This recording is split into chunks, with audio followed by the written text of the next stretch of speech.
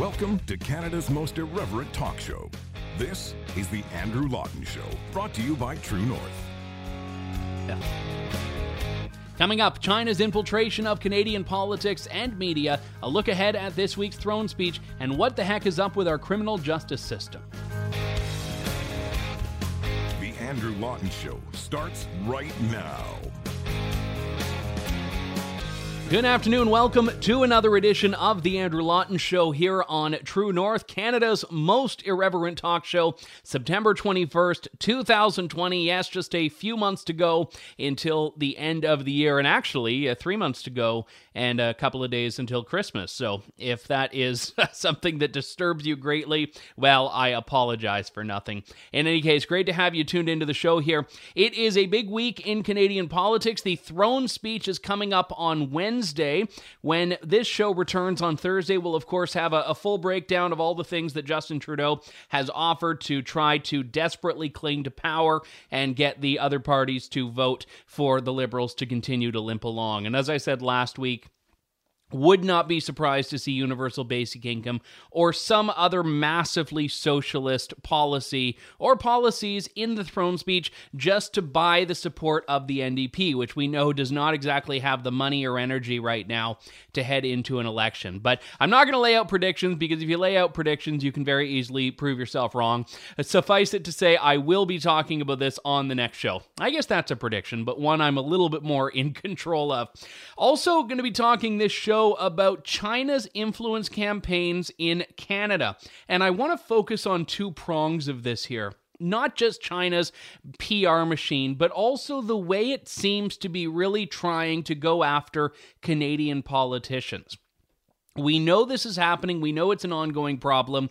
In fact, there have been intelligence and security reports in Canada for years about individual politicians that security officials suspect might be under the thumb of the Chinese regime, or at the very least, efforts about Chinese attempts at influencing politicians. So we should be very cautious whenever Chinese politicians start exalting Canadian politicians. And you know, there is one figure in Canadian politics that seems to be just the absolute favorite of the Chinese regime right now, and that is Politburo Patty herself, Canadian Health Minister Patty Hajdu, who just when I had started to forget about the Politburo Patty name, right gets renewed again.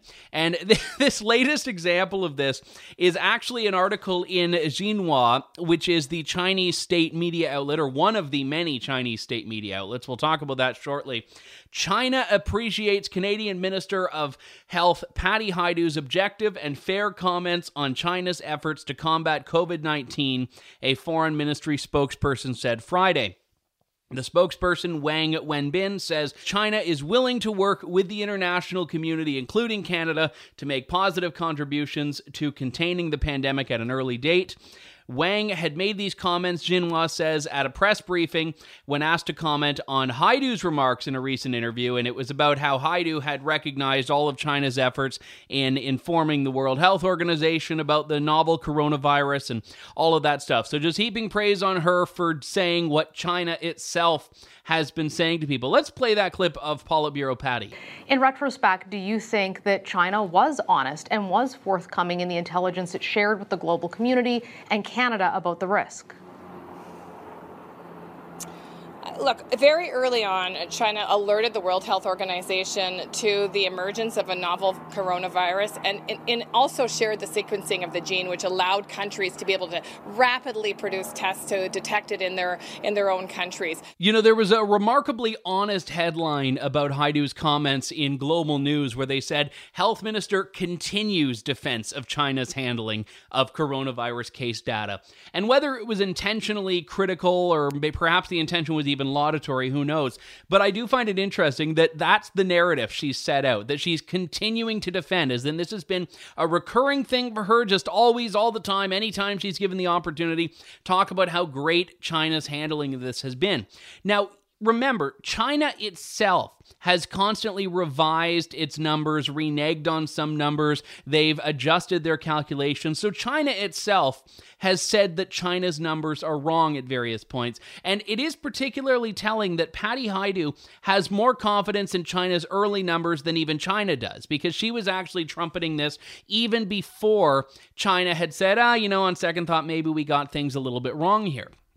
So she's been a constant. She's been a more stalwart defender of China's coronavirus data than China itself has been. And this is something that we need to take stock of, because Patty Hajdu has been praised repeatedly by the Chinese regime. It isn't just this latest, accolade from the Chinese Foreign Ministry, but previously, you may remember, there was that heaping of praise she got from a China Daily European Union bureau chief who had said that, she is a model, she's a role model to all. And, it's the journalists that are asking questions about this that are the problem. And we talked about that back on the show. I think it was somewhat in like April or May. That's how long this has been going on.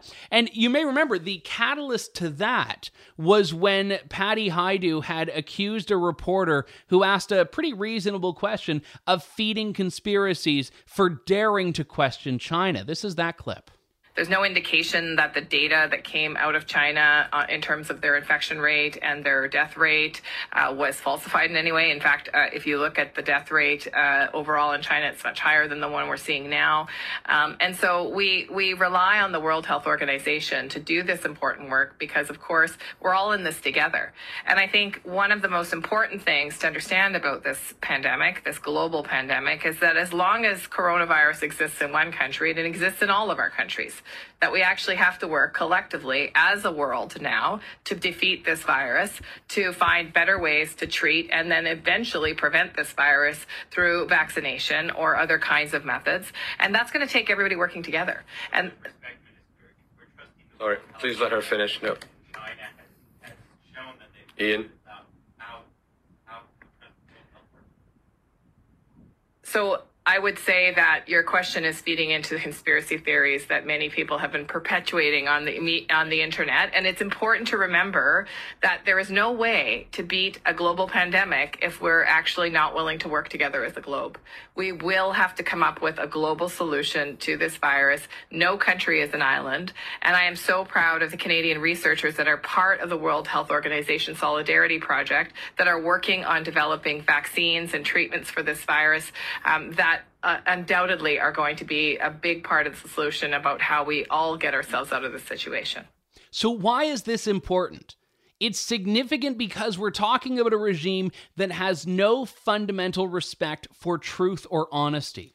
Just coincidentally, I was going to be talking about this anyway based on that Xinhua piece about Patty Hajdu, but coincidentally there was a story that came out on ABC, which is the Australia ABC, not the American ABC, this past weekend about the former Beijing bureau chief for ABC who was actually detained alongside his 14-year-old daughter and threatened with prosecution after the Chinese Politburo raised issues that they had with his coverage of China, of the treatment of the Uyghurs, the treatment of any number of human rights issues in China.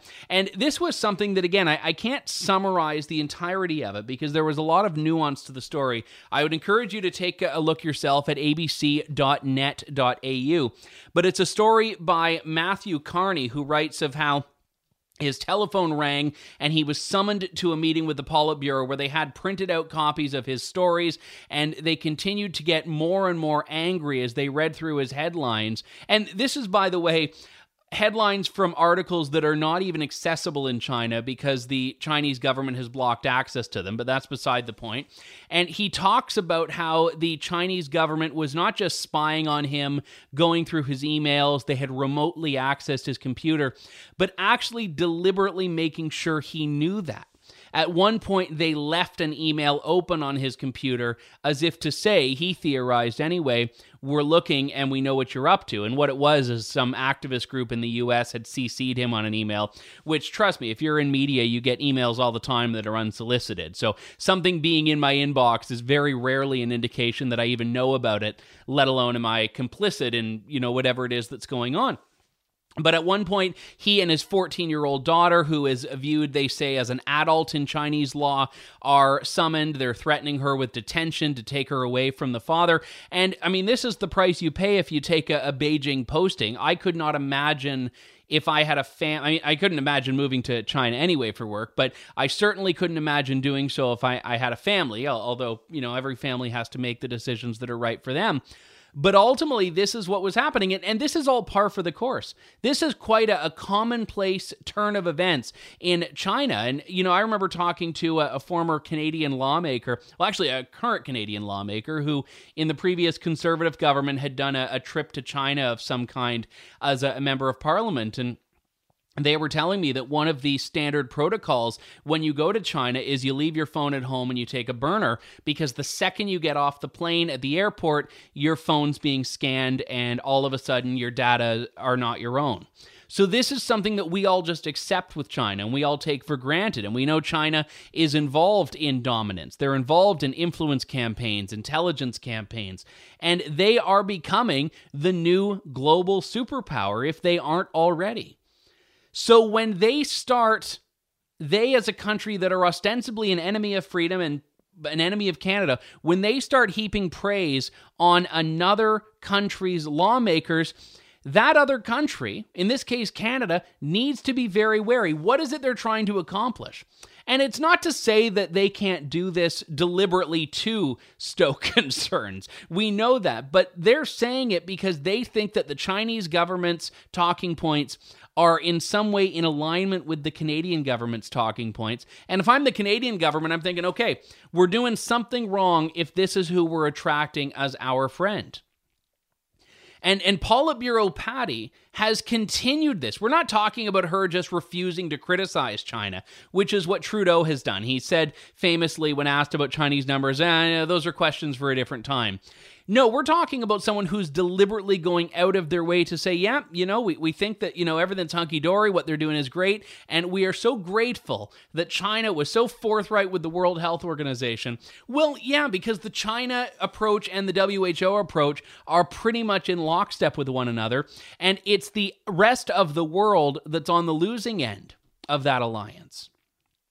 China has, there's no question about it, unleashed this virus on the world. So many of the issues that we have, the issues with lockdowns, the issues with the deaths that we have had, are because China could not keep this contained and was not forthright. So when you have a Canadian health minister who should be more concerned about the health of Canadians than the diplomatic relations between Canada and China, saying that China itself deserves praise, we are desperately missing any genuine, honest, and authentic leadership in this country. And that's what we have at the top of our health file. And it isn't just politicians, it's the media as well. I'm not a print newspaper subscriber. I read everything online because I read so many. But in the print edition of the Globe and Mail on Saturday, so the big Saturday edition of the newspaper, there was a full 2-page spread of glowing stories about China. Tree fellers turn into tree lovers. Live streams help produce a mushrooming industry. Shopping centers change with the times. And what's the common thread of all of these things? Well, it is a China Watch series titled All You Need to Know, China Watch. And at the very, very bottom of the page, if you look at a photo that was posted by David Lundgren from Reuters, content produced by China Daily and distributed in the Globe and Mail. And another one there, a chain of celestial lights to celebrate inclusiveness. Foreign firms see rosy prospects for services trade. So all of these stories, if you were to look at this, you'd say, oh my goodness, China is a great place. Everyone wants to invest there. They're developing things. They're innovating things. That's fantastic. Well, who is China Daily, you might ask? Well, I mentioned Xinhua earlier, which is one of the Chinese state media outlets. China Daily is another one. And specifically, China Daily is owned by the Chinese Politburo itself, by the publicity department of the Chinese Communist Party. So everything that China Daily does is Chinese Communist Party propaganda.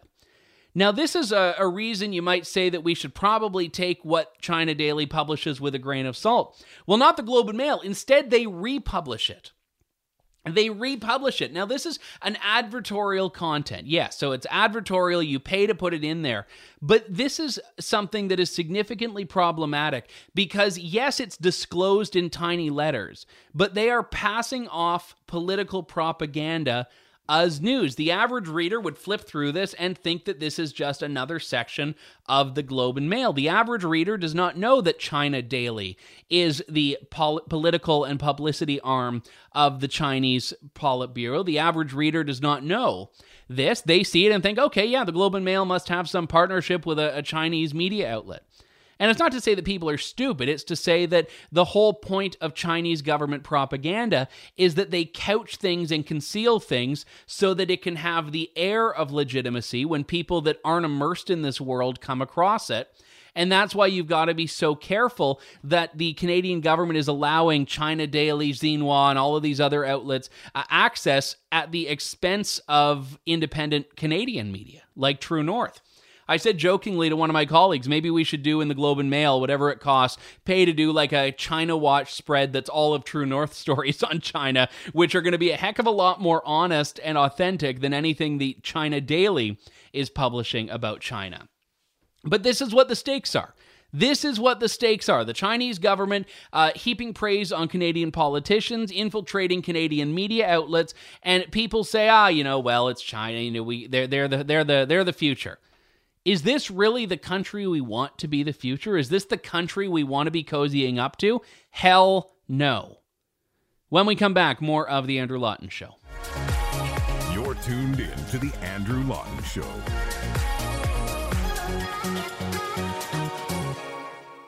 Welcome back to The Andrew Lawton Show. So this past weekend was a fairly busy one as far as news is concerned. We had the passing of former Canadian Prime Minister John Turner and also the passing of Supreme Court Justice Ruth Bader Ginsburg. And neither one is surprising in the grand scheme of things in the sense that they're both, quite elderly. But at the same time, we are talking about two people that in their own way were lions of their respective systems. And I did find it interesting and completely unsurprising how the media was completely guns blazing in Canada on Ruth Bader Ginsburg's passing and John Turner's passing, who, despite the fact that he was only there for a short period of time as PM, was a very influential figure in Canadian politics more broadly. He was, in many cases, a footnote. Most notably, and our friend Ezra Levant pointed this out, when Ruth Bader Ginsburg died, Justin Trudeau was very quick on the uptake with a tweet about how much she'd be missed, and then when John Turner died, it was hours before Justin Trudeau said anything at all about it. And I'm like, okay, yeah, I get that we are able to look globally and have feelings about things that happen outside of Canada, but there does seem to be this relentless fascination with American politics, much more than Canadian politics, and American news much more than Canadian news, even from Canadian media outlets. And I realize that I'm not a protectionist as far as information is concerned, so I'll talk about American politics on the show from time to time, such as right now. But I can also point out the double standards that seem to exist when we're talking about what's relevant to the media. And then again, though, with the segment we talked about prior about the Globe and Mail, maybe Canadian media is only interested in, getting coverage from outside of Canada now, not just China, but also the U.S. But that's a secondary point. Let's talk about the Supreme Court battle, though, because now you have this complete double standard that has been set out by everyone. In 2016, when Barack Obama nominated Merrick Garland for the Supreme Court, the Republicans were saying, hang on, we shouldn't be doing this. We shouldn't be nominating a Supreme Court justice in an election year. And now in 2020, the Republicans are like, all right, we've got to nominate a Supreme Court justice, even though it's an election year. And before you say that the Republicans are big, dirty hypocrites, the Democrats are just as bad, because in 2016, they were saying, oh, come on, we've nominated people to the Supreme Court in election years time and time again. It's no big deal. We got to confirm it. And now the Democrats are saying, this is an outrage. How dare you? So no political party, no side, no tribe has a monopoly on being a hypocrite. I think that ultimately speaking, the Republicans are right to do it now because constitutionally they have the right to do it. And whether it's politically opportune or not, that's something that people can decide at the ballot box. And the political concerns are separate from the is it legal and is it proper concerns. But there is something that I wanted to bring about a discussion of in a Canadian context that ties to Ruth Bader Ginsburg. And that's that Canadians need to learn from the frenzy that exists around the Supreme Court and actually embrace a bit of it. Now, I ended up writing a column about this subject in the National Post in 2018 when Anthony Kennedy had stepped down. And I said, listen, I mean, right now the complete global media buzz around who's going to fill the Supreme Court seat is absolutely insane. But in Canada, when Beverly McLaughlin, who was the former Chief Justice, stepped down, I think most people would have said, who? And McLaughlin, by the way, was one of the more well-known Supreme Court justices. Now that she's gone, how many of you, without Googling it, can say who the Supreme Court of Canada Chief Justice is? How many of you can name any other justices on the Supreme Court? I follow this stuff. I love this stuff, and I can only name a small handful of them. I think earlier on, I was able to rhyme off 3 right away. I was able to come up with 1 more, and then I just completely hit a wall on it. And once I Googled it, and I'd be like, oh yeah, that name rings a bell, that name rings a bell. There was one name that I'm convinced I've never heard before in my life. But in Canada, we have no investment as a country in the Supreme Court. We pay no attention to it, and we don't politicize the vacancies. And some people may say that's a good point. That's a feature of the Canadian system. But I'm going to say it's actually a drawback, because so much governance now happens from the court and not from the legislatures. On issues like assisted dying, abortion, religious freedom, on whether you can take beer from one province to another, big and small issues in Canada right now are legislated from the bench. That's where the decisions are being made. So it doesn't matter if there's a conservative government in power if anything substantially conservative is going to get struck down by a bunch of activist Supreme Court justices. And this is something that we saw most notably after 10 years of Stephen Harper being in power. We had 10 years of a conservative government. At one point, 6 of 9 Supreme Court justices were appointed by conservatives. And even then, they were still ruling against religious freedom. Look at Trinity Western. The majority of the justices on the bench when the Trinity Western case was decided were conservative appointments. And still, religious freedom lost.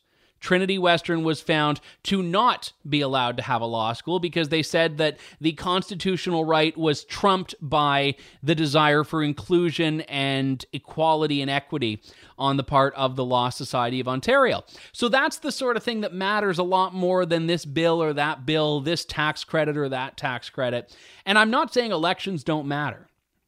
But I'm saying that conservatives put a heck of a lot more emphasis on winning elections than they do on winning the longer-term cultural battles, and those battles are on the court.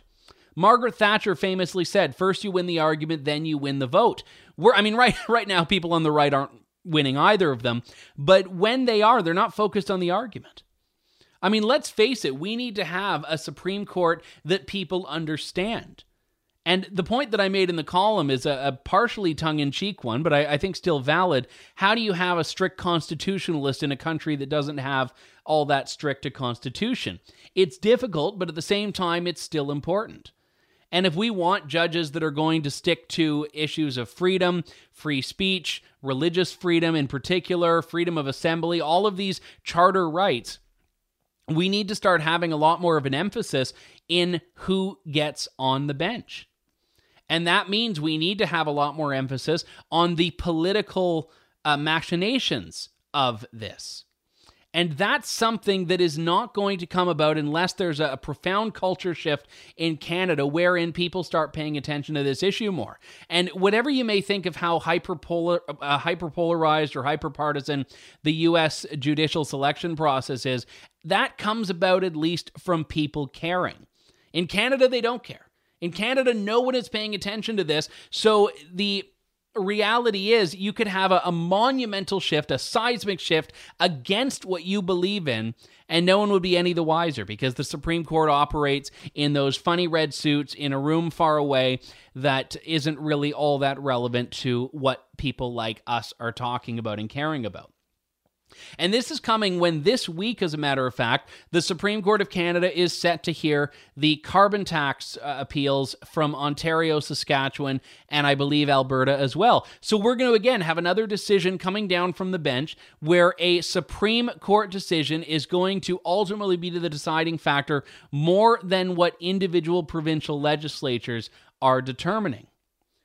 And I'm of the mind that I go into these things with a very pessimistic view. And it's easy. I'm never disappointed, which is why when the True North case against the federal government during the last election ended up with a win in our favor, I was actually quite surprised because I assumed that, oh, it doesn't matter how good your case is. You know, we're never going to win these things. And I was pleased we did. And we're going to continue to fight our case. We are continuing to fight our case. But the point behind that is that we need to have a solid grounding in our courts, not just the Supreme Court, but most notably the Supreme Court, if we want the issues that we care about to end up in our favor long term. And I think it was a profound failing of Stephen Harper's government that there wasn't more of an emphasis on the institutions like the court and other bodies and commissions for down the road, and the Senate as well. And I think that that's something that if Erin O'Toole is successful and becomes the next prime minister, he needs to take into consideration as well. Yes, it may not get you any votes in the here and now, but if you want to advance and champion conservatism in the long run, you have to do so by thinking of these longer-term institutions like the courts and start thinking of the legacy of these issues, which may not be your personal legacy, but if you care about advancing small c conservative values, this is where it has to be done. And again, I mean, the stakes are immensely high because right now you've got a Liberal government that is going to buy its way into re-election, or that's certainly going to be the effort. I mentioned earlier, we're going to have a throne speech this week in which we're going to see billions and billions and billions of dollars that are spent without any regard for debt or deficit. And a lot of people are going to go along with that. A lot of people are going to buy into that because they don't think government has a fiduciary or ethical or moral responsibility to spend money well. And any belief in that did exist, I think, has been obliterated to a lot of people in the midst of the pandemic.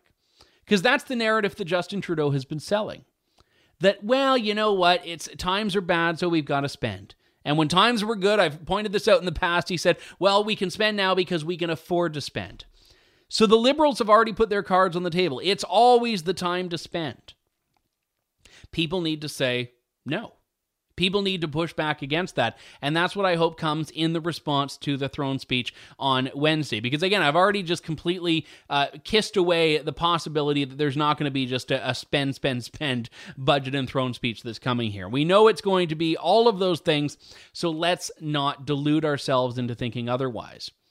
Now, the interesting thing is, just as an aside, this is the first throne speech that Julie Payette, the Governor General, will have to deliver after all of these stories that have come about her not actually liking her job and not liking people and, all of the people that apparently have had to memorize the planets in front of her to rhyme them off on command. So that may be actually the delay. The throne speech, as of when I'm recording this, doesn't actually have a fixed time yet. So I'm wondering if someone's actually trying to find her to, actually ask her if she wants to do it, or maybe they found her and she hasn't agreed yet. Or my colleague Candice Malcolm pointed out, perhaps it's different. Perhaps no one in the Prime Minister's office, everyone's too afraid to ask her if she can do the throne speech on Wednesday. So she's just hanging out in a cottage in Quebec somewhere, not even knowing that she's supposed to be showing up for work to do the one thing each year that we kind of expect the Governor General to do. But maybe she'll be there, maybe we won't. That's the real challenge for the odds makers. Does the Governor General show up for the throne speech on Wednesday, September 23rd? And just before we wrap things up here, this is a story that really made me shake my head, and I was quite ashamed that there wasn't a great deal of mainstream media attention to it at all. A British Columbia man with a violent history released from custody 2 days before allegedly assaulting children. The story is about Brian James Lamb, who's now facing 2 counts of assault, plus charges of mischief and assault with a weapon. A BC mother is livid and outraged, according to this CBC story, that this man who had a history of violence was released from custody just 2 days before assaulting her son and another boy, allegedly, at a park in Okanagan, BC. And this is something that happens time and time again when people who are known to be risks of violence, people who are known to be risks to communities are released. And oftentimes the police will send out a media release to say, hey, so-and-so has been released to the community and yeah, we think they're violent. And every time I would get one of them, I would always say, okay, well, why are we releasing them?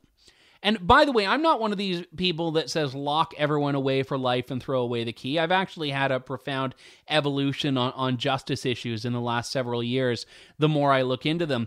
But the one constant that should be there, no matter how liberal you are on justice, is that anyone who poses a threat to the community should not be released into the community. And this is a pretty fundamental hallmark of the justice system. At the very least, maybe you don't believe that prison's restorative. Maybe you don't believe that prison is something that can actually change people and make them better. Maybe you don't believe that it's a deterrent. But we can believe that having someone pulled out of the general population, if they are a threat to the general population, is a pretty good use of the prison system. But no, here we have someone who is released and cannot keep it together for 2 days before he assaults children, allegedly. And the RCMP described him, this is key, as a repeat offender, and said in the week before the park incident, he had struck someone else with a baseball bat. 5 days later, he caused a disturbance on the street where he held up traffic, threw items, screamed, and tried to pick fights. Then he spat on an RCMP officer and resisted arrest. So, perhaps these are not the behaviors of someone that we should be releasing out onto the street in the first place. And stories like these serve to undermine the justice system because they prove that it's completely not about justice.